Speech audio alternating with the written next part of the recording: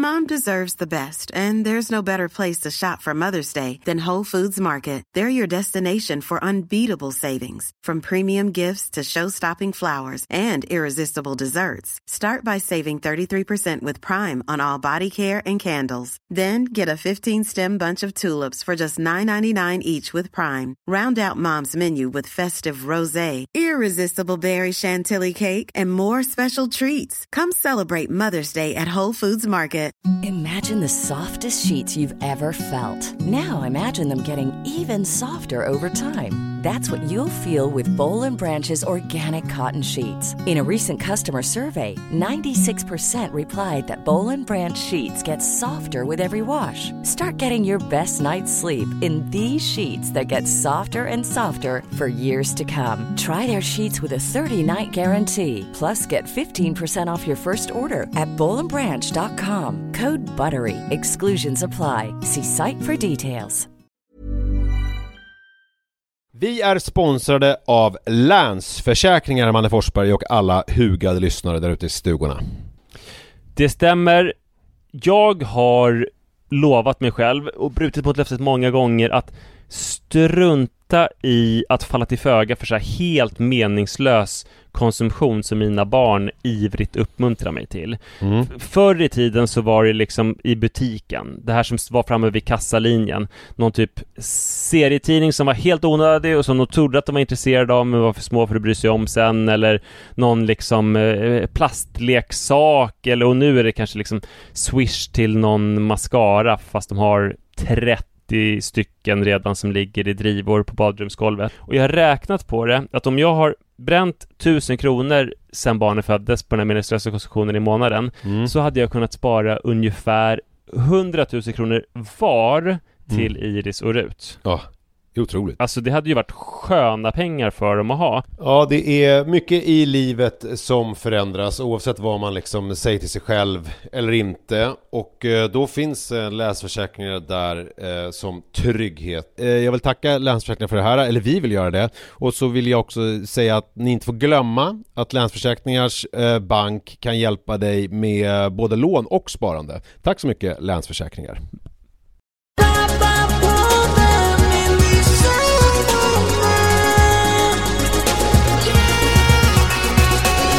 Hallå och varmt välkomna ska ni vara till Pappapodden avsnitt nummer 218. Det är alltså 18 avsnitt sedan vi firade 200 avsnitt, Manne. Det stämmer. Det var ju jätteroligt nu efter förra veckan att det här med Sharpskins engagerade sig mycket. Verkligen. Men någon som skrev om att så här, gud vad spännande att höra om Sharpskins, det finns nog inte på min lilla ort. Det var någon som var Sharpskin som ville visa sin Barracuda-jacka. Just det. Alltså G2. Alltså det finns många namn. G2 Harrington tror jag man kan säga. Ja. Det här på samma grej liksom. Ja, just det. Av märket Barracuda. Alltså som en bomberjacka med skotskt rutigt foder och bomullstyg istället för glans i nylon. Jag tänker mer på Barricade, för det är Adidas tennismodell som Andy Murray spelade med för några år sedan. Det skulle du inte alls tänka på nu. Nej. Och sen också en Fred Perry Piqué. Just det. Som du känner igen från Erik Larén. Den närmaste Sharpskin som du och jag känner. Jag har ju min grannen rakt över i Sharpskin. Okej. Så det skriker om. Men sen var det någon som skrev om att det ändå kunde vara lite problematiskt med Sharpskin. Han hade någon liksom barndomskompis som hade varit väldigt våldsam och sådär. Men han hade ju varit, för tydligare, jag var ju tvungen att mejla honom och fråga om han hade varit en Sharpskin eller en nazist. Ja, just det. Och han hade varit en nazist. Som hade blivit en Sharpskin kan man säga. För han klädde sig fortfarande. Ja, det är eller han kanske inte var Sharpskin nu, han kanske var icke-politisk skinhead. Men det gick vi väl igenom förra veckan. Alltså Sharpskin från början, alltså även i England var väl något ganska, det var ju inte något sån här, för nu är de ju, om jag raljerar lite, ganska foträta, ofta liksom har någon slags feministisk och miljöaktivistisk agenda och är lite sådär. Just det. Kanske jobbar på produktionsbolaget Munk. Ja, precis. Gör saker som är bra för världen. Men så var det inte riktigt, tänker jag, i början av 80-talet. Nej. De Sharpskinsen, de var väl mer, oj! Där som vi pratade om. Ja, fast det var ju oj-punkarna. De är ju besläktade. Men jag kan tänka att de sa oj också. Kanske, men ja, verkligen. Det är väl alla arbetarklass-britter vill man ju att de ska säga oj. Ja. Men vi ska säga det tydligt och klart att vi kommer inte prata mer om Sharpskins. Jag vill bara tacka för den enorma responsen. Ja, det var jätteroligt. Jag vill bara säga det, jag kan inte lova att jag inte kommer att prata mer om det. För jag känner att det bubblar så mycket i mig. Ja. Det kanske dyker upp lite här under poddens gång. Vi får se. Men det vi kan prata om är att jag har ju stora liksom, klädproblem kan man säga. För att jag har ju varit tydlig i det. Det går långt tillbaka i min familj när man går över till vårgarderoben. Just det.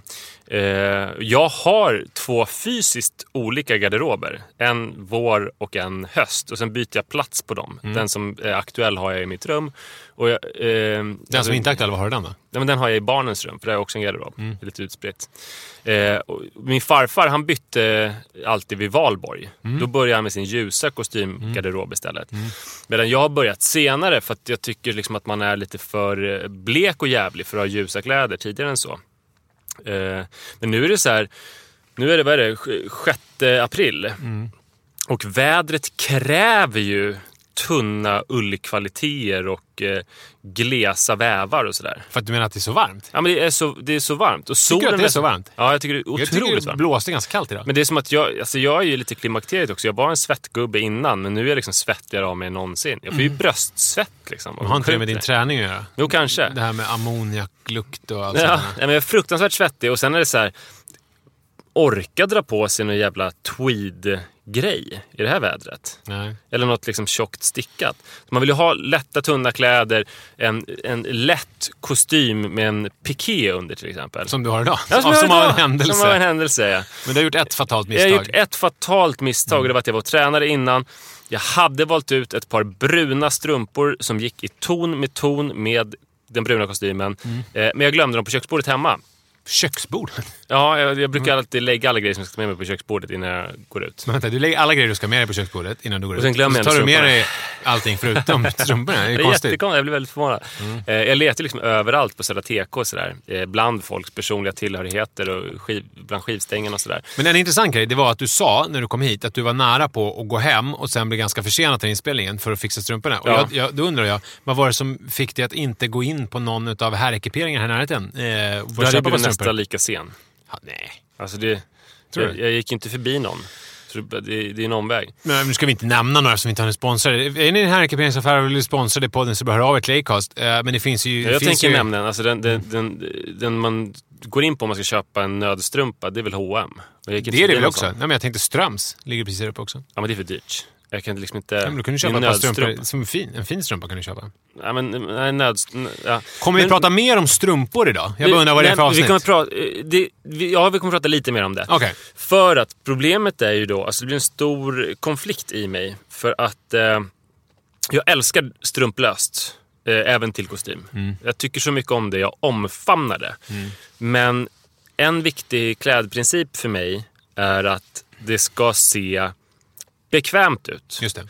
Så därför så har jag tycker det är jätteproblematiskt med så här, ungdomar, alltså folk som är upp till 25 år.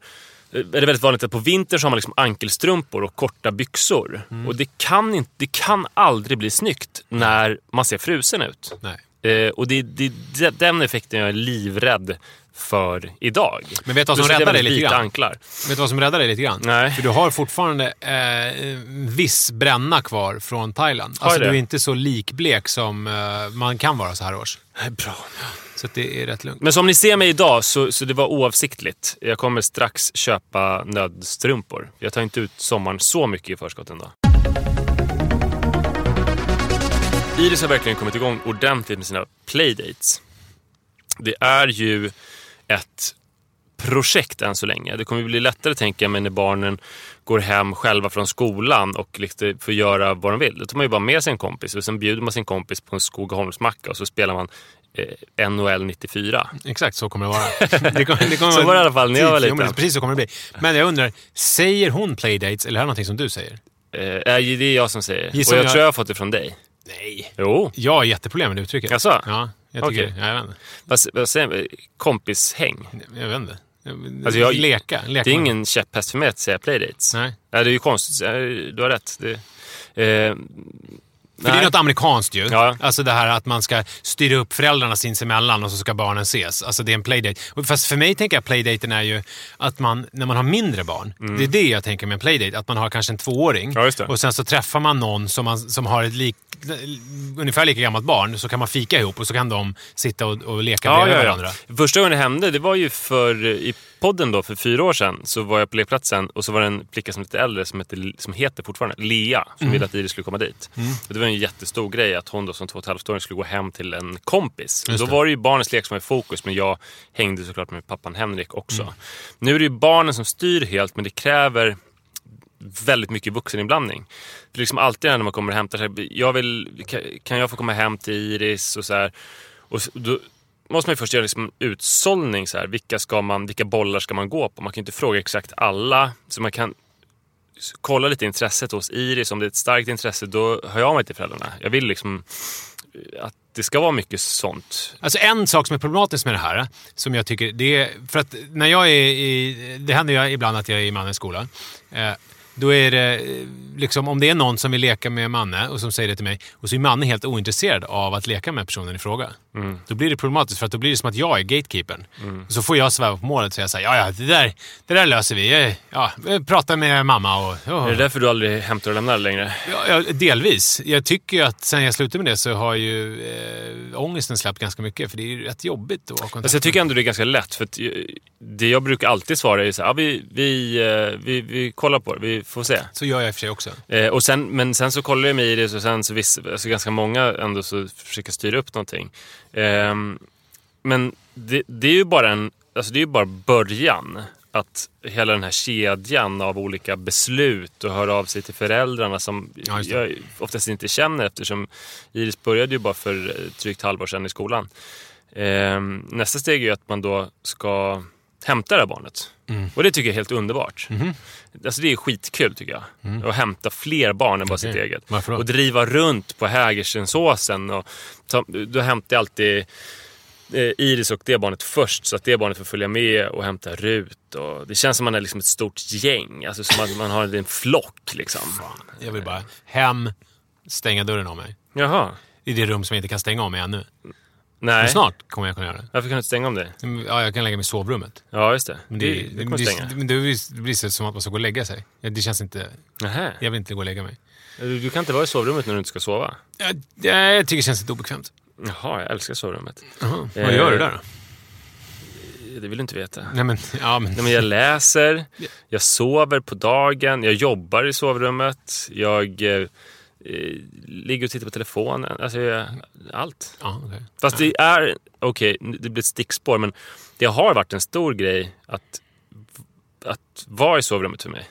För att det är som att man säger, alltså det är som ett så stort avståndstagande. Och det här har jag tänkt på, att det hade varit helt menlöst för oss att bo större än vad vi har gjort. Eftersom vi bor nu på 77 kvadratmeter och har 3 rum. Och jag kan känna mig så här dålig om jag går till sovrummet. Så hur ska jag då någonsin, när vi får 2 våningar, hur ska jag någonsin kunna gå till våningen där barnen inte är? Jag kommer ju skämmas ihjäl. Ja, jag tror att på sikt kommer det lösa sig genom att de kommer säga, pappa, kan du bara sticka ifrån? Vad gör du här? Men det blir ju skönt då. För det är ju som vanligt som du löser dina problem. Alltså du är så här, någon annan får lösa dem åt dig. Helt nej, men alltså om jag till exempel ska läsa en bok och barnen är i vardagsrummet, då känns det konstigt att inte vara i vardagsrummet med dem och läsa boken. Okay. Är det något fel som jag har på mig? Ja, jag tycker det är väldigt svårt att stänga dörren. Men jag tror att när jag är själv med ungarna, då kanske jag inte drar mig undan. Alltså, Jojo är så liten. Det är inte som att jag stänger dörren om honom och bara, du får klara dig själv. För det kan han ju inte riktigt på det sättet som mannen kan. Men när Li är hemma, då drar jag mig ofta undan. Ja, men jag tycker det känns konstigt också. Nej, du tycker att det är skönt. Det är om jag är ensam hemma, då använder jag sovrummet jättemycket, allt möjligt. Men i alla fall, när vi kommer hem då, alltså då har vi, det är ju härligt liksom, det är en flock, det är en massa barn, det händer grejer. Gud vad kul det är. Men sen så blir det mycket jobbigare när vi kommer hem. För att jag kan liksom överhuvudtaget inte, alltså oftast så kan jag liksom inte slappna av riktigt. För att jag vill så gärna att Iris ska vara en bra värd. Ja, just det. Ibland är hon det, men ibland är hon inte det. Och då, alltså, det blir ett sånt jävla stresspåslag. För jag kan liksom inte, jag blir otroligt noga med att hon ska sköta sig exemplariskt och var liksom den perfekta världen. Men sen, och det visar ju... Och vad är det? Är det stärkt linne? Alltså någon sån här liten, vad heter det? Diademvitt och med någon huckla? Det är ju en butler du beskriver. Nej, men jag tänkte om hon skulle vara en sån. En husa. Nej, men det är ju att låta kompisen bestämma allting. Ja, just det. Tyvärr. Det är ju väldigt svårt för barn att få in att det är så... Alltså, men det är väl en kollision mellan barn och vuxenvärlden. För barnet tänker så här, äntligen hemmaplan. Här är liksom mina grejer och mina regler. Men när vuxna tänker så här, om man är på hemmaplan, då ska man liksom inte driva igenom sin vilja en enda gång. Utan då är det så här, kompisen ska ju bestämma tv-program och få leka med exakt vad den vill och bestämma lek, alltså så här. Så det är nog en stor konflikt. Men när liksom, hur snabbt lägger du i? Alltså förstår man, alltså, om du inte kan hålla dig borta... Supersnabbt tror jag. Alltså, är det så att du förekommer och föreslår liksom grejer eller? Ja, jag blir också väldigt, väldigt orolig när de inte är med varandra. Okay. Alltså om kompisen sitter i soffan och Iris är någon annanstans, så tycker jag det är skitstressande. Rut är dock, hon är också sådär, för hon är ju väldigt hands-on på den här personen då och är en väldigt bra värdinna liksom, och så här föreslår grejer. Och, så Rut drar ett stort lass. Otroligt mycket ångest för er när Iris har kompisar hemma. Ja, men jag tror, för Rut är det mer lustfyllt också. Okay.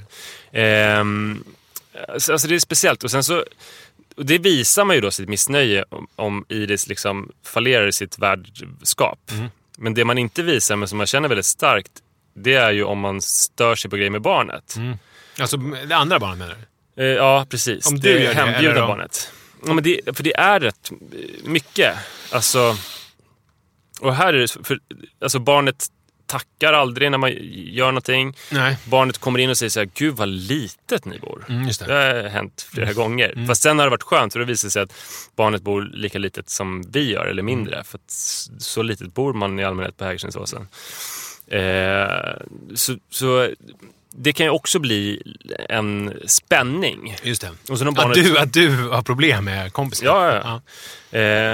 Och sen vill man ju ta en diskussion. Man vill ju ta en sedelärande diskussion då med sitt eget barn om det barnets uppförande, för att säkerställa att ens eget barn inte kommer bete sig så hemma hos någon annan. Ja, just det. Men det kan man ju inte riktigt göra. Då måste man prata på ett generellt plan, och då kommer barnet förstå exakt vad man pratar om. Och det vill man ju inte att det ska befläcka deras relation, eller hur? Nej, det skulle vara hemskt. Ja, tänk om då ens eget barn skulle använda det som ett trumfkort i någon skolgårdskonflikt med den kompisen. Min pappa tycker du är ett as som beter dig väldigt dåligt och otacksam. Det går ju inte. Min pappa tycker du är väldigt inte speciellt uppfostrad. Nej, det kan du hälsa din pappa. Men så kommer nästa steg då, som är att barnet kanske ska sova över, vilket händer ibland. Jag ska säga så att det har också varit såna här tillfällen när allting har bara flutit, och då, alltså, som är allting jobbigt, när det funkar bra, när det är en bra dynamik med barnet, när de har roligt tillsammans, när Iris är en generös värdinna och när det här barnet tackar när det bör säga tack och så här. Gud vad jag känns gammaldags. Men då är det ju som en upphöjd till 1000 glädje och tillfredsställelse över det här. Och den känner du när du sitter där med din bok i soffan i vardagsrummet och försöker febrilt läsa? Eller hur går det till? Men ofta så håller jag på att plocka med någonting och laga mat och sådär. Och då är jag ju väldigt nära händelsernas centrum. Ja, just det. Som i allmänhet är vardagsrummet eller barnrummet. Men sen så kanske en översovning. Och då finns det ju massa olika grejer. Alltså då kan ju barnet bli oroligt och vilja gå hem till sin mamma och pappa. Det är jobbigt, men tar du det? Hur då? Alltså där på natten om det blir oroligt. För det har än så länge inte hänt, utan det är mer en allmän oro. För där kan jag säga att det gör li i vår familj. Okay. Jag har aldrig tagit någon på natten. De blir bara rädda för mig om jag ska komma in.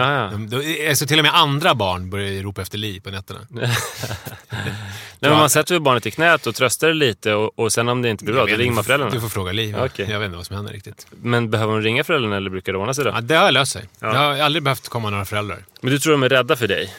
Jag tror de är inte så intresserade. Nej, men för det kan ju bli en konsekvens att de blir rädda för mig när de märker att jag blir arg på Iris för att hon är en dålig värdinna. Så det är liksom köpet av en dålig värdinna får de också en obehaglig pappa. För det är ju Mannes största oro, att det ska vara konflikter när han är hemma hos kompisar. Att det ska vara syskon ska bråka eller föräldrar ska bli arga. Inte nödvändigtvis på honom, utan att det ska vara liksom bråkigt. Det tycker han är skitjobbigt.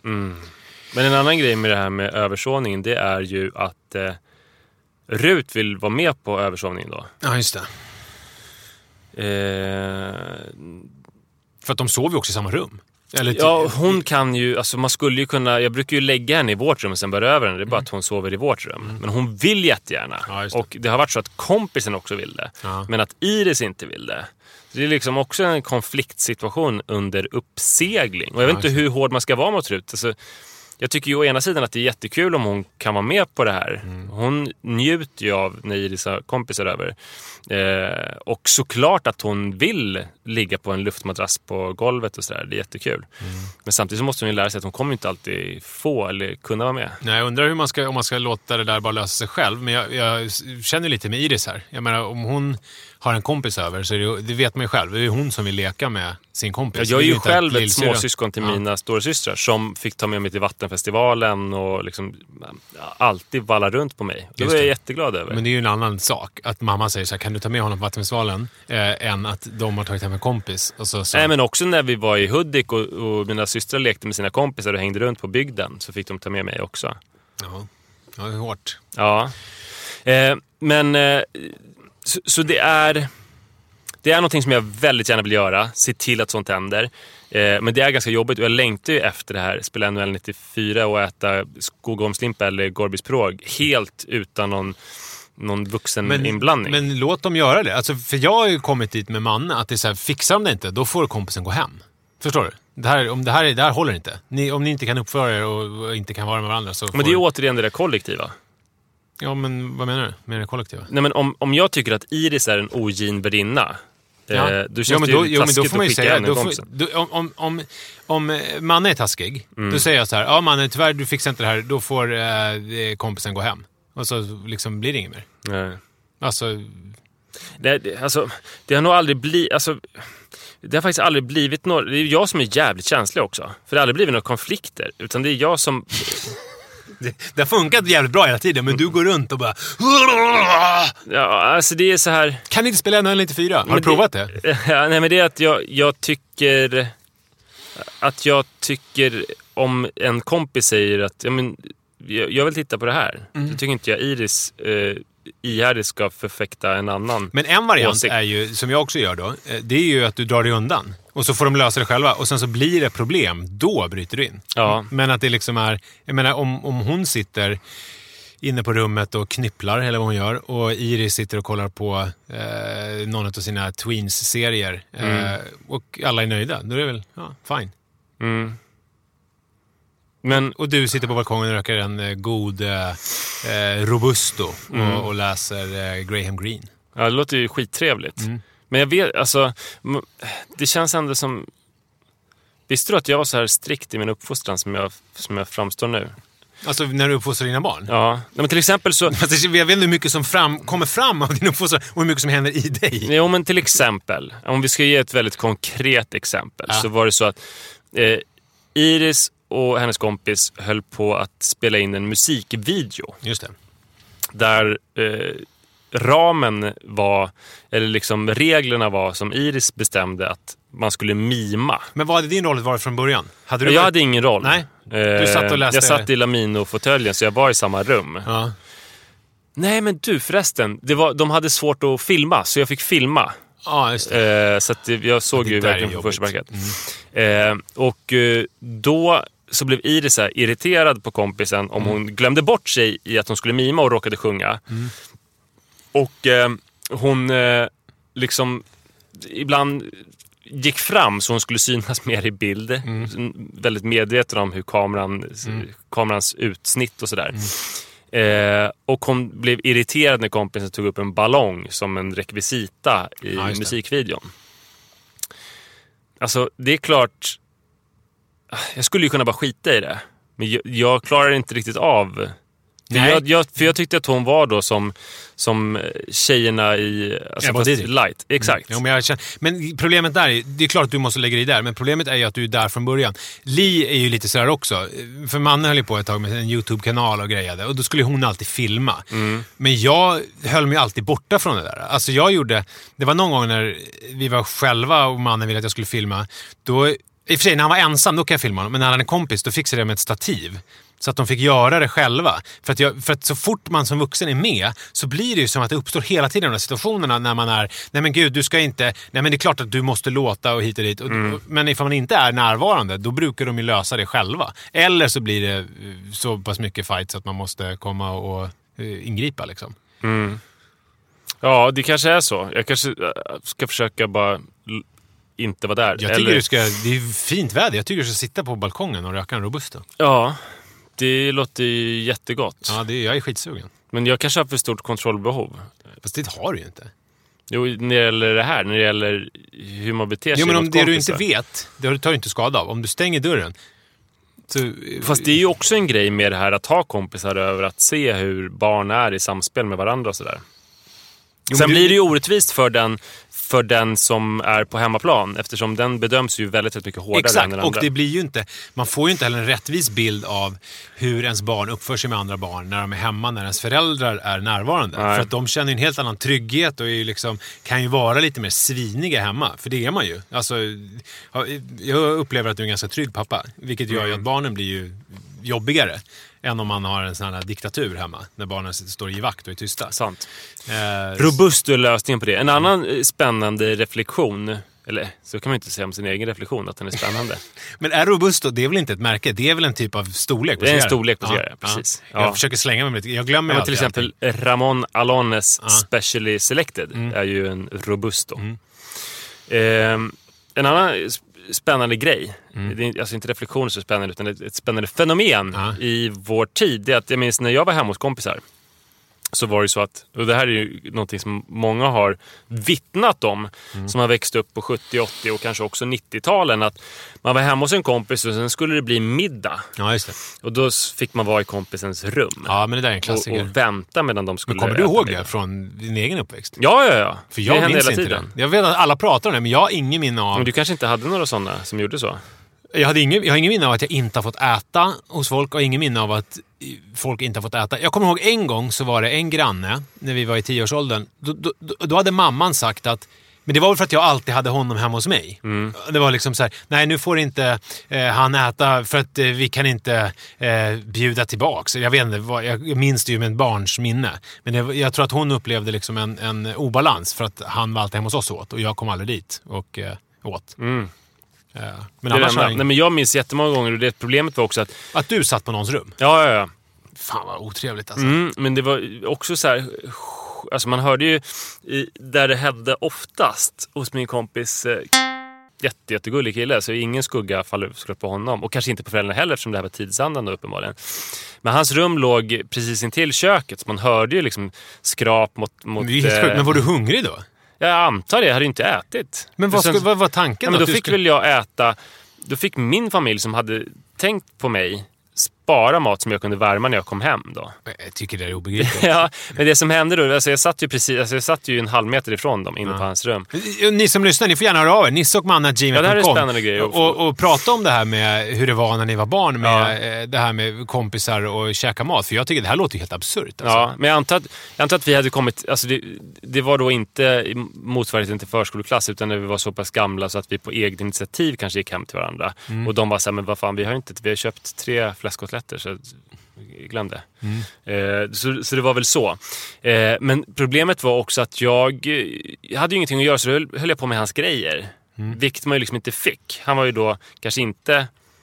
Du har sagt att han var väldigt trevlig, men du vet, det var ju många grejer som var liksom som man inte fick ta på sådär. Men du gjorde det. Ingen och sen heller. Gick de alltid sönder. Jag råkade alltid göra sönder någon av de grejerna som jag inte fick ta på. En gång så fick jag vänta i garaget istället. Det var ju lite mer spännande. Där fanns en roddmaskin för vuxna människor. Och trots att jag var ett barn så lyckades jag dra av själva linan på den här roddmaskinen. Så att roddmaskinen blev obrukbar. Så hela familjen skrek på mig. Och samma familj var med om en gång att mormor här i familjen, jag var väl kanske 6 år då och hade ju lärt mig att rökning var fullkomligt livsfarligt. Alltså man fick inte göra det. Det var hemskt farligt. Så tände mormor en cigg och jag sa, oj, det där ska du inte göra. Det är jättefarligt. Kasta cigaretten och stampa på den genast. Och då börjar hon skrika något vansinnigt. Hon bara, jag är 70 år, jag gör vad fan jag vill. Ingen liten ung jävel ska komma och säga åt mig vad jag får göra. Och så ropar hon på sin dotter, alltså min kompis mamma, som kom och fortsatte utskällningen. Och så sa hon, du får gå hem nu. Nej. Så fick jag gå hem. Efter liksom 5 minuters råutskällning. Och ingen mat fick du heller? Nej. Alltså, men, och där var det väl också den här kollisionen mellan barn. Men det är fortfarande så att ingen skugga faller på... Nej, ingen skugga faller på någon i det här. Nej, det var bara... ingen skugga faller på dem, såklart. Du borde ju veta bättre. Jag kan också berätta om pappa. Är det okej att du bipar den här kompisens namn i början, så kan jag berätta mer juicy saker om familjen? Innan jag berättar mer juicy saker så berättade att det var någon kollision här mellan barn och vuxenvärld återigen. Att jag som barn hade lärt mig någonting. Det är farligt med cigaretter och jag ville kanske dels visa att jag hade lärt mig det här och sen omsätta det i praktisk handling. Medan vuxenvärlden tyckte att man ska vara artig och uppfostrad mot vuxna och absolut inte säga åt dem vad man ska göra. Alltså det går ju åt andra hållet. Det är de som ska uppfostra mig och inte tvärtom. En annan grej var att pappan i familjen, när jag sov över och vi satt tillsammans i skinnsoffan och tittade på tv, då brukade han skämta om 18-taggarna som han hade gömt runt om i huset. Han hade till exempel några 18-taggare i garaget. Och det, med 18-taggare, alltså jag tänker att det är älgar, men det är inte det jag menar. Nej, han menar 18-åring. Ja. Alltså han satt... Och jag tänker också att det är tjejer då. Ja, precis. Han skämtade om att han hade en massa 18-åriga tjejer i huset. Själv var han väl liksom... Men ingen skugga faller över dem. Själv var han i 40-45-årsåldern och hans fru satt liksom, han berättade det här för mig som var då kanske 7-8 år gammal. Det är jättemärkligt tycker jag. Men fenomenet är ju då att nu, om det var helt fel, det var det ju, att man fick vänta på folks rum och inte fick äta mat och sådär, så har det gått åt andra hållet nu. Nu är det ju alltid, när vi har bestämt att någon kompis ska följa med, då är det ju alltid en beställningslista. Jag vet exakt vad jag ska laga. För det är ju den här, och där visar ju Iris ett fantastiskt värdskap, för att hon vidarebefordrar då exakt vad den här kompisen vill äta. Det kan vara våfflor. Någon gång fick jag skulle göra våfflor, det hade var bestämt. Sen har vi tydligen slängt vårt våffeljärn, det hade jag glömt. Så Sara fick gå och köpa ett så fint dubbelvåffeljärn. Så vi fick vänta på det och jag fick steka lite våffelsmet innan så de skulle hålla sig nöjda. Och tacos är väldigt, väldigt vanligt. Det kan också vara pannkakor och sådär. Så nu är det ju den hembjudna som bestämmer. Så det är verkligen två olika världar. Men det här är jobbigt. Alltså jag tror att det som har hänt... Dels är jag alldeles för lat för det där. Men sen har det också blivit så att Manne det har blivit något så naturligt urval. Att han umgås med dem där det här inte är en tradition. Alltså att man beter sig på det här sättet. Att det är playdates. Utan de som han umgås med nu, som är hans kompisar, det är ju sådana som mer bara går hem till varandra. Alltså där det mer är här, NHL 94. Ja. Och då blir det ju en annan, då blir det ju mer avslappnat. Men är det ingen föräldrakontakt alls då? Är det bara att du kommer hem och sen så sitter det någon kille där? Ja. Och du vet inte om föräldrarna är med på något? Ja, men de frågat. Vet de att de är här? Och sen så har man väl... Nu har man ju koll på de närmsta, så har man ju koll på föräldrarna. Så då är det ju... Då har man ju koll på det. Men så föräldrarna skulle kunna... Eller jag menar, barnen skulle kunna ha en fotbollsträning som duckar och går hem till Manne egentligen? Nej, alltså... Oftast det som händer... Det är sällan att det dyker upp någon direkt efter skolan. Det som händer är ju att de kommer hem och så börjar de ringa varandra. Och så bestämmer de saker. Och sen så ses de efter middagen typ. Det är mer så det som det händer nu. Och då är jag, nu när det är fint väder ute, då säger jag så här, då är jag också så här, ingen får komma hit. Nej. Vi bor för litet, ni får utomhus. Eller så säger jag så här, ni får vara här, men då måste ni sitta still. Och det är inte så attraktivt. Nej, och då så går de ut. Men Manne har ju också det här, han tycker att det är jobbigt att gå hem till andra. Han är ju lite harig. Han har blivit bättre, men han har ju varit väldigt harig. Alltså med att gå hem till andra. Och så det var roligt för att för häromveckan så var det mer en sån här playdate som du. För då var det en kille i klassen som inte har det här, där det mer styrs upp liksom. Och då hörde pappan av sig. Och då var det här, vad vill han äta? Och då blev det liksom pizza och de skulle spela tv-spel och allting. Men sen så kom han på mitt i, nej, jag vågar inte förresten. Fast nu, för det är konstigt. För att han kan sitta hemma och då ringa någon kompis när han har käkat, när den är hemma. Och så kan han springa ut och leka och gå hem till den. Men nu när det blev så uppstyrt så var det som att det tiltade i hjärnan. igen. Men sen så när jag förklarade för honom att du vågar ju visst det nu, och så drog jag några exempel på sådana där spontana när han har gjort det. Då tittade han och sa, just det, så. Och sen så var det lugnt. Jag måste säga, jag älskar när Iris leker hos någon annan och sover hos någon annan. För det känns man har ju aldrig sovit hos någon. Det har inte hänt ännu. Nej. Men för oss, vi har inte kommit dit. Iris är lite yngre också. Det är inte så att de ringer varandra och bestämmer någonting. Det finns ingen sån kultur alls i förskoleklass. Det som däremot händer är att när jag kommer hem så är det en massa barn som liksom hänger i gårdarna hos oss. Som bara, kan du säga till Iris att de ska komma ut efter middagen? Eller att vi har öppet vår franska balkong och det står barn utanför och ropar, kan Iris komma ner? Och så kanske man skickar ut henne. Det är ju jättebra. Men allt det ligger ju i det under vintertid. Det är liksom nu det blir ju så härligt under i sommar. Imagine the softest sheets you've ever felt. Now imagine them getting even softer over time. That's what you'll feel with Boll & Branch's organic cotton sheets. In a recent customer survey, 96% replied that Boll & Branch sheets get softer with every wash. Start getting your best night's sleep in these sheets that get softer and softer for years to come. Try their sheets with a 30-night guarantee. Plus, get 15% off your first order at bollandbranch.com. Code BUTTERY. Exclusions apply. See site for details.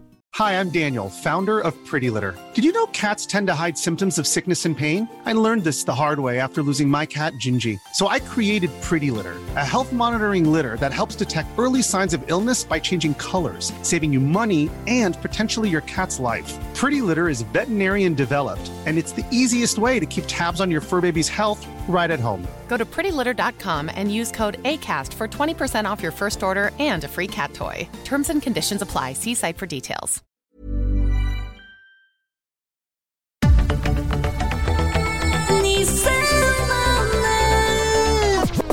Apropå sommar så är det ju cykling. Det finns ju vissa män i 40-årsåldern som har lyckra som cyklar året om med olika dubbdäck och annat. Men barn cyklar ju mer på vår sommar skulle jag säga. Och jag också. Och Manne cyklar ju också. Och då har han en grej som är att han cyklar iväg och spelar fotboll. Det finns en fotbollsplan 600-700 meter bort. Och då har han den senaste tiden varit så här väldigt noga med att han vill gå ner själv och låsa upp cykeln själv. Och jag har tänkt så här, ja men att han liksom lite självständighet och så här, vill visa att han kan och så här. Så jag uppmuntrade det, jag tyckte det var ganska roligt. Tills jag en dag såg honom cykla iväg genom köksfönstret och såg att han inte hade någon hjälm på sig. Så att hela grejen var att han liksom, här är hjälmen, han sätter på sig hjälmen. Var la han den då? Ja men så, då gick jag ner och kollade, då hade han lagt den bara liksom, vi har ju våran vagn där i porten, då hade han lagt den i vagnen. Ja. Sen, det var ju bara för att han skulle slippa ha hjälmen. För att hans kompis hade inte hjälm. Men fan vad konstigt, för jag trodde att det var att nu var en utbredd hjälmkultur. Till exempel för 15 år sedan så var man ju väldigt konstig om man åkte skidor utan hjälm. Fast nu är man ju konstig om man åker... Nej, tvärtom. Man var konstig om man hade hjälm och åkte skidor. Och nu är man konstig om man inte har hjälm och åker skidor. Men, det är samma sak med cykling. Jag kan citera Mannes kompis då. För han har inte hjälm. Och nu, varför har han inte hjälm? Nej, men i Polen har man inte hjälm. Men hans mamma är från Polen. Ja, så tydligen så det var argumentet. Okay. Då skulle man kunna säga så här, ja men nu är vi i Sverige och här har vi hjälm. Men jag liksom... Ja, men Iris har ju en polsk mormor. Och men vet hon om en polsk jättenära kompis. De kanske inte har berättat det för henne. Nej, men alltså det känns som det är så jävla annorlunda i blås ut överhuvudtaget än vad det Perkins. Det finns inga barn som är 7 år gamla hos oss som cyklar ut själva utan hjälm 700 meter och tar fotboll. Det händer liksom inte. Nej, det är märkligt. Det är en liten, har du kollat om det så? Det är en tidsficka. Det är en tidsficka. Vi bor det är liksom på 80-talet. Fimpen. 70-tal. Men Manne har ju en nyckel runt halsen. Nej, det har han inte. Han är en sån påsbarn, du vet. Så det hänger en påse med lite käk utanpå dörren, mellis, när han kommer hem från skolan. Så kommer vi vid 7-8 så här på kvällen. Ja, det var ju ett skämt. Men det hade ju inte förvånat. För det ligger ju väldigt mycket i linje. Hade det varit, apropå det här med att jag vill stänga in mig, hade det varit överdrift om jag liksom låste dörren och hängde ut en kasse med mellis och så fick han ta den fast jag var där inne för att jag ville ligga i soffan och läsa? Alltså nu hade han väl gillat det, fast han hade ju tyckt det var konstigt när han började tänka på det om 15-20 år. Jag kan gå vidare i alla fall med och se vad som händer med det här då. För att det som blev problematiskt med det här, för att jag tycker att det är väldigt bra att man har ett väldigt behov av att röra på sig. Så det är väldigt bra att han frivilligt går ut och vill spela fotboll hela kvällarna, för att han somnar som en sten och han blir liksom lugnare. Alltså han mår bra av det. Så att jag känner ju, jag kan inte, när jag upptäckte det här, så att han cyklar utan hjälm, så var det som att jag blev förbannad när han kom hem och jag liksom läxade upp honom. Jag förklarade liksom hjälm och drog olika drastiska liknelser med att det skulle rinna ut järnsubstans och han skulle bli ett paket eller dö och sådär om han halkade på gruset. Då hans motargument var så här, men det hände ju ingenting, jag ramlade ju inte. Ja. Men det känns ändå som att när han synar mig så märker han att för mig är det nästan viktigare att han tycker om det här att cykla iväg och röra på sig och spela fotboll. Så jag kan inte, för en konsekvens hade ju varit så här, om du inte har hjälmen på dig, då får du inte gå ut och spela fotboll. Men det kan jag inte riktigt säga, för att jag vill ju att han ska gå ut och spela fotboll. Så att det blir ju, jag säger det, men hela min kropp säger väl någonting annat. Det är viktigare för dig att han går ut och cyklar. Alltså, det är mer värt än att han är hemma. Ja, fast nu sa du någonting som inte... Ja, men straffet, du får formulera det lite mer slagkraftigt. Ja, men straffet borde ju vara så här... Ja, om inte du har hjälmen på dig så får inte du cykla iväg med din kompis. Men det kan inte du backa upp, för du vill så gärna att han ska... Exakt, jag tycker det är så kul och jag gillar det så mycket. Men har ni en hjälm som man tycker är snygg? För annars, en grej skulle kunna vara att ni går till en hjälmaffär tillsammans och hittar den hetaste hjälmen. Han kan berätta för sin polska kompis att det här är liksom den coolaste hjälmen som finns i hela världen. Ja. Den väger 320 gram bara. Ja, så var det för 2 år sedan när vi köpte den här hjälmen. Men det är möjligt att jag ska fråga honom om han vill köpa den. Ja. Men som det här löser i alla fall nu, för då var det någon gång, då sa jag så här, alltså nu kommer jag följa med ner och se till att du har hjälmen när du cyklar iväg. För att jag tolererar liksom inte att du inte har hjälmen. Och det fattar han ju ändå. Så att då stod vi där nere. Men då lyckades han istället, vilket är ganska bra, övertyga sin kompis om att han skulle ha hjälm. Så att då drog kompisen hem och hämtade hjälm. Så att då cyklade de med hjälm båda två. Sen var ett litet återfall när jag såg att båda inte hade hjälm en gång efter det. Men då var jag på dem igen. Så att man får väl vara på lite grann sådär. Men jag minns ju själv det där från när jag var liten. För då... Jag cyklade iväg och sen så slängde jag... Vi hade ju en häck liksom med lite dike utanför tomten. Det var det första jag gjorde, bara slängde av mig hjälmen och slängde den i diket. Där, ja, men vet du, jag behövde liksom inte ens slänga den. Eller kanske... Jag tror att de första, kanske 2 åren av cykling så ville mamma och pappa att jag skulle ha en hjälm på mig. Det var en sån här frigolithjälm. Billigaste sorten. Som jag slängde iväg. Men sen, från att jag var typ 8, då slapp jag hjälm. Men nu är det ju andra tider. Alltså på Hägersten så finns det inga barn som cyklar utan hjälm. Nej, men man ska ju ha hjälm. Ja. Alltså det tycker jag också. Men jag har ju börjat slarva själv igen. För jag började ju förra året, kommer du ihåg det? Att jag nu har jag gått över till hjälmskaran. Varför slarvar du med det då? För du vill vara cool, eller för att i Polen har man inte hjälm? Ja, jag vet inte vad det är. Det är någonting i mig, något sjukt, som gör att jag inte vill ha hjälm. Om vi har några hjälmbärare med polskt ursprung, hör gärna av er. Ja. För ni har en viktig uppgift, en viktig roll att övertyga Manne om att använda. Och hans kompis, hans polska, halvpolska eller vad man säger, kompis.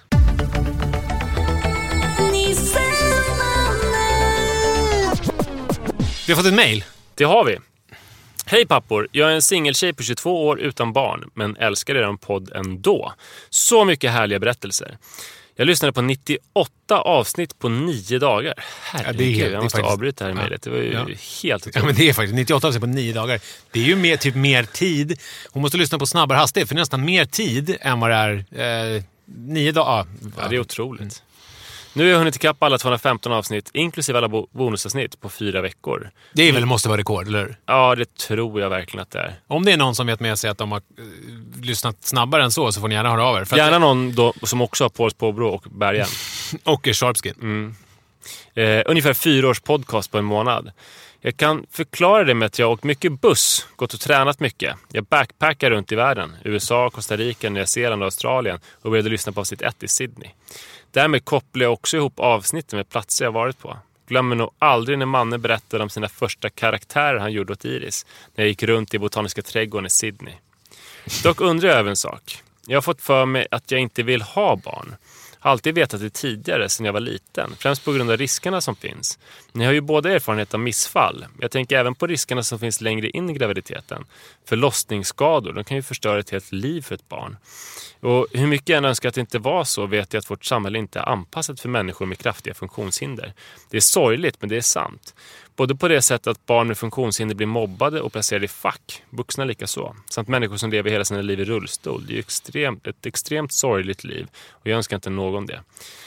Tänk om det skulle hända ens barn. Hur tacklar man det? Även om allt ser normalt ut på ultraljud innan förlossningen är inte rädslan enorm över att något ska hända med barnet. Även mamman. Varför vill ni ha barn från början? Tack för en suverän podcast. Jag tror inte att hon formulerar det så. Alltså, varför vill ni ha barn från början? Jag tror att det är mer... Men jag tror att det är en ytterligare fråga. Varför vill ni ha barn från början? Okay. Jag tror inte att hon har eldat upp sig. Nej. Och sen så bara ifrågasätter. Hur kunde ni skaffa barn? Okej, jag läser lite annorlunda. Det är bara min tolkning. Varför vill ni ha barn från början? Ja, precis. Tack för en suverän podcast. Snart åker jag hem till Sverige igen. Jag ser fram emot att stöta på er på stan. Ja, jag ser fram emot att stöta på dig på stan också. En imponerande lyssningsbragd. Otroligt. Så här är det till att börja med. Så måste man inte ha barn. Så vi kan svara på dina frågor. Men jag tror varken du eller jag, det ligger inte i vårt intresse att liksom så här övertala dem att ha barn. För att det är fullt rimligt... Det är fullt rimligt att inte vilja ha barn och att inte ha barn. Man måste inte ha det. Men jag får ändå känslan av att hon lite grann vill ha barn, men att hon hindrar sig för att hon är rädd vad som kan hända. Och då kan man ju ändå prata om det på det sättet. Visst. Förstår jag menar? För att det är ju så annars kanske hon inte skulle ställt frågan. Nej, och jag menar rent statistiskt så är det ju en försvinnande mikroskopisk liten chans att det ska vara något som händer med hennes barn. Missfall är ju en ganska stor risk. Men det är ju... Det går inte, det är inte det hon pratar om. Alltså, jag menar, hon säger så här, ni är erfarenhet av missfall, men man kan ju inte jämföra att få ett missfall innan vecka 12 med att få ett barn som har någon typ av hjärnskada. Det går ju inte faktiskt. Men jag tänkte på, alltså när jag läste det så tänkte jag på det här med kontroll, att det känns som, alltså man kan ju inte kontrollera allting i sitt liv. Alltså, få barn är ju en helt normal process. Det är ju liksom någonting som alla människor har fått i alla tider. Och som går bra för det mesta. Och att man inte ska liksom grubbla så mycket över den grejen. Alltså just det där.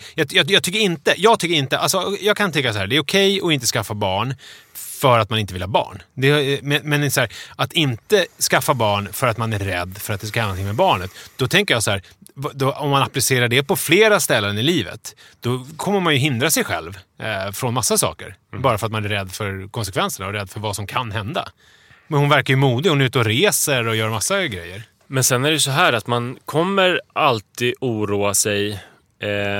Men den oron är ju som någon slags grundtillstånd. Man kan inte tänka bort den oron. Utan alltså det är ju en genomgripande förändring att någon annan som inte fanns innan är en jättestor del av ens liv och tankar redan i fosterlivet. Och då oroar man sig. Ja. Men det känns inte som så här, vad dumt, för nu behöver jag oroa mig över den här grejen också. Utan det känns ju som att det är en självklar oro som inte går att tänka bort. Och sen är det så här att det är klart att man vill att ens barn ska födas friskt. Och det är ju den enda erfarenheten jag har av att själv få barn. Även om förlossningarna inte har gått som det är tänkt att förlossningar ska gå så har mina barn fötts friska. Men om de inte föds friska så är jag väldigt säker på att man anpassar sig efter det. Man liksom så här, vad heter det? Man spelar med den hand man får på... Ja, man med den giv man får. Exakt. Så då är det ju det man har att förhålla sig till. Och ett barn som man liksom älskar fullkomligt ihjäl. Så jag vet inte om det är heller någonting man behöver oroa sig för. Alltså det skulle vara om barnet har ett tillstånd som är smärtsamt eller som det lider av, så är det såklart jättehemskt. Ja. Nej, men jag tycker inte att oron för att ens barn, för att hon går ju väldigt långt. Hon pratar ju om här med hur barn med funktionshinder behandlas i samhället och att det är liksom att samhället inte är anpassat. Det är ju, och då tänker man väldigt, väldigt långt. Det är väldigt många steg in, och man slår lite grann kroppen för sig själv. Så jag tycker hon ska åka runt i Asien och bara ha mysigt och leva sitt liv och ha det härligt och inte tänka så mycket på det där. Och sen så en dag kanske hon blir sugen på barn. Och då tycker jag Alltså, och då kommer det vara jättehärligt omvälvande och väldigt oroande. Ja. Som det är. Ja. Hon frågade också varför vi vill ha barn. Visst gjorde hon det? Alltså varför... Jag har aldrig reflekterat över varför jag vill ha barn. Det var inte som att jag tänkte så här, varför vill jag ha barn? Och satte mig ner och gjorde så här pros and cons eller vad fan det heter. Och så här, utan det var bara en känsla jag hade. Jag kan tänka mig att det är någon typ av instinkt man har som människa. Att man vill skaffa barn. Och eftersom jag är en sån grubblernatur så bestämde jag mig ganska tidigt för att det här ska jag inte grubbla om. Utan liksom, varför vill jag ha barn? Är det själviskt? Eller det här med att skaffa barn till den här världen? Alltså det finns jättemycket frågor man kan grotta ner sig i. Men jag valde att inte göra det bara. Jag vill ha barn. Jag kan nog komma på varför jag vill ha barn. Alltså, jag tycker otroligt mycket om barn. Det är inte en förutsättning för att man ska liksom trivas med att ha barn. Du och jag. Men jag tycker jättemycket om barn. Så att bara det så kändes ju härligt liksom få ett eget barn och också få ta del av så här barnvärlden. Om jag har ett barn så kommer det vara i barnvärlden och kommer jag vara i barnvärlden. Det berikar ju mitt liv enormt. Och då, om man gillar att liksom få ett barn som är mitt och som kommer vara med mig, alltså från att det är pyttelitet och behöver hjälp med allt tills det blir liksom större. Tills du är pytteliten och behöver hjälp. Tills jag är pytteliten och behöver hjälp. Är ju något som är otroligt. Och sen också att Sara och jag kunde då... Men tänkte du på det där innan? Alltså hela den där... Jag tror det. Jag tänkte nog rätt mycket. Sen också att Sara och jag har valt varandra. Jag såg saker hos henne som jag förälskade mig och som jag ville ha i mitt liv. Och hon såg saker hos mig som hon blev förälskad i och ville ha i sitt liv. Och så blev vi ett par och så kunde vi få barn som är liksom en summa av vår kärleksaffär blir det ju. Ja. Förstår du? Ja, jag fattar. Det är ju liksom otroligt att mitt barn, det är ju den jag är förälskad i. Och det är också jag själv. Och det är något helt eget. Alltså, ja, visst.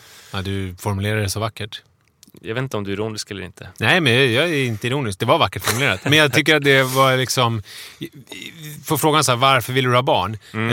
Så kan jag inte svara så där långt på det. Utan det var bara någonting som vi kände för. Eller som det var dags för det. På något jag har ju alltid också längtat efter. När jag gick i 7:an, så när jag tänkte mig att jag ville ha ett förhållande. Alltså det här är ju väldigt knäppt, jag ska berätta nu. Men när jag var bara 14 år gammal och tänkte på ett förhållande, då tänkte jag mig att jag var tillsammans med en tjej som var gravid. Och att vi målade på hennes mage. Det är vackert. Och hade typ utsvängda byxor. Jag har också alltid tänkt att jag ska ha barn. För mig har det aldrig varit så här... Gud vad det inte går in i ekvationen i mitt liv. Alltså mitt liv... nej, det kändes som att det var upplagt för barn. Men dock ska det sägas för den så kallade bandupptagningens skull att det finns ju många olika ingångar till föräldraskapet. Dels så finns det folk som har barn som inte är biologiska barn men som man känner exakt lika starkt för. Och det finns folk som inte har längtat efter barn alls men sen så kommer på det eller sen får barn som de egentligen inte vill ha men sen som de övermannas av kärlek till. Just det. Det stämmer. Många sätt.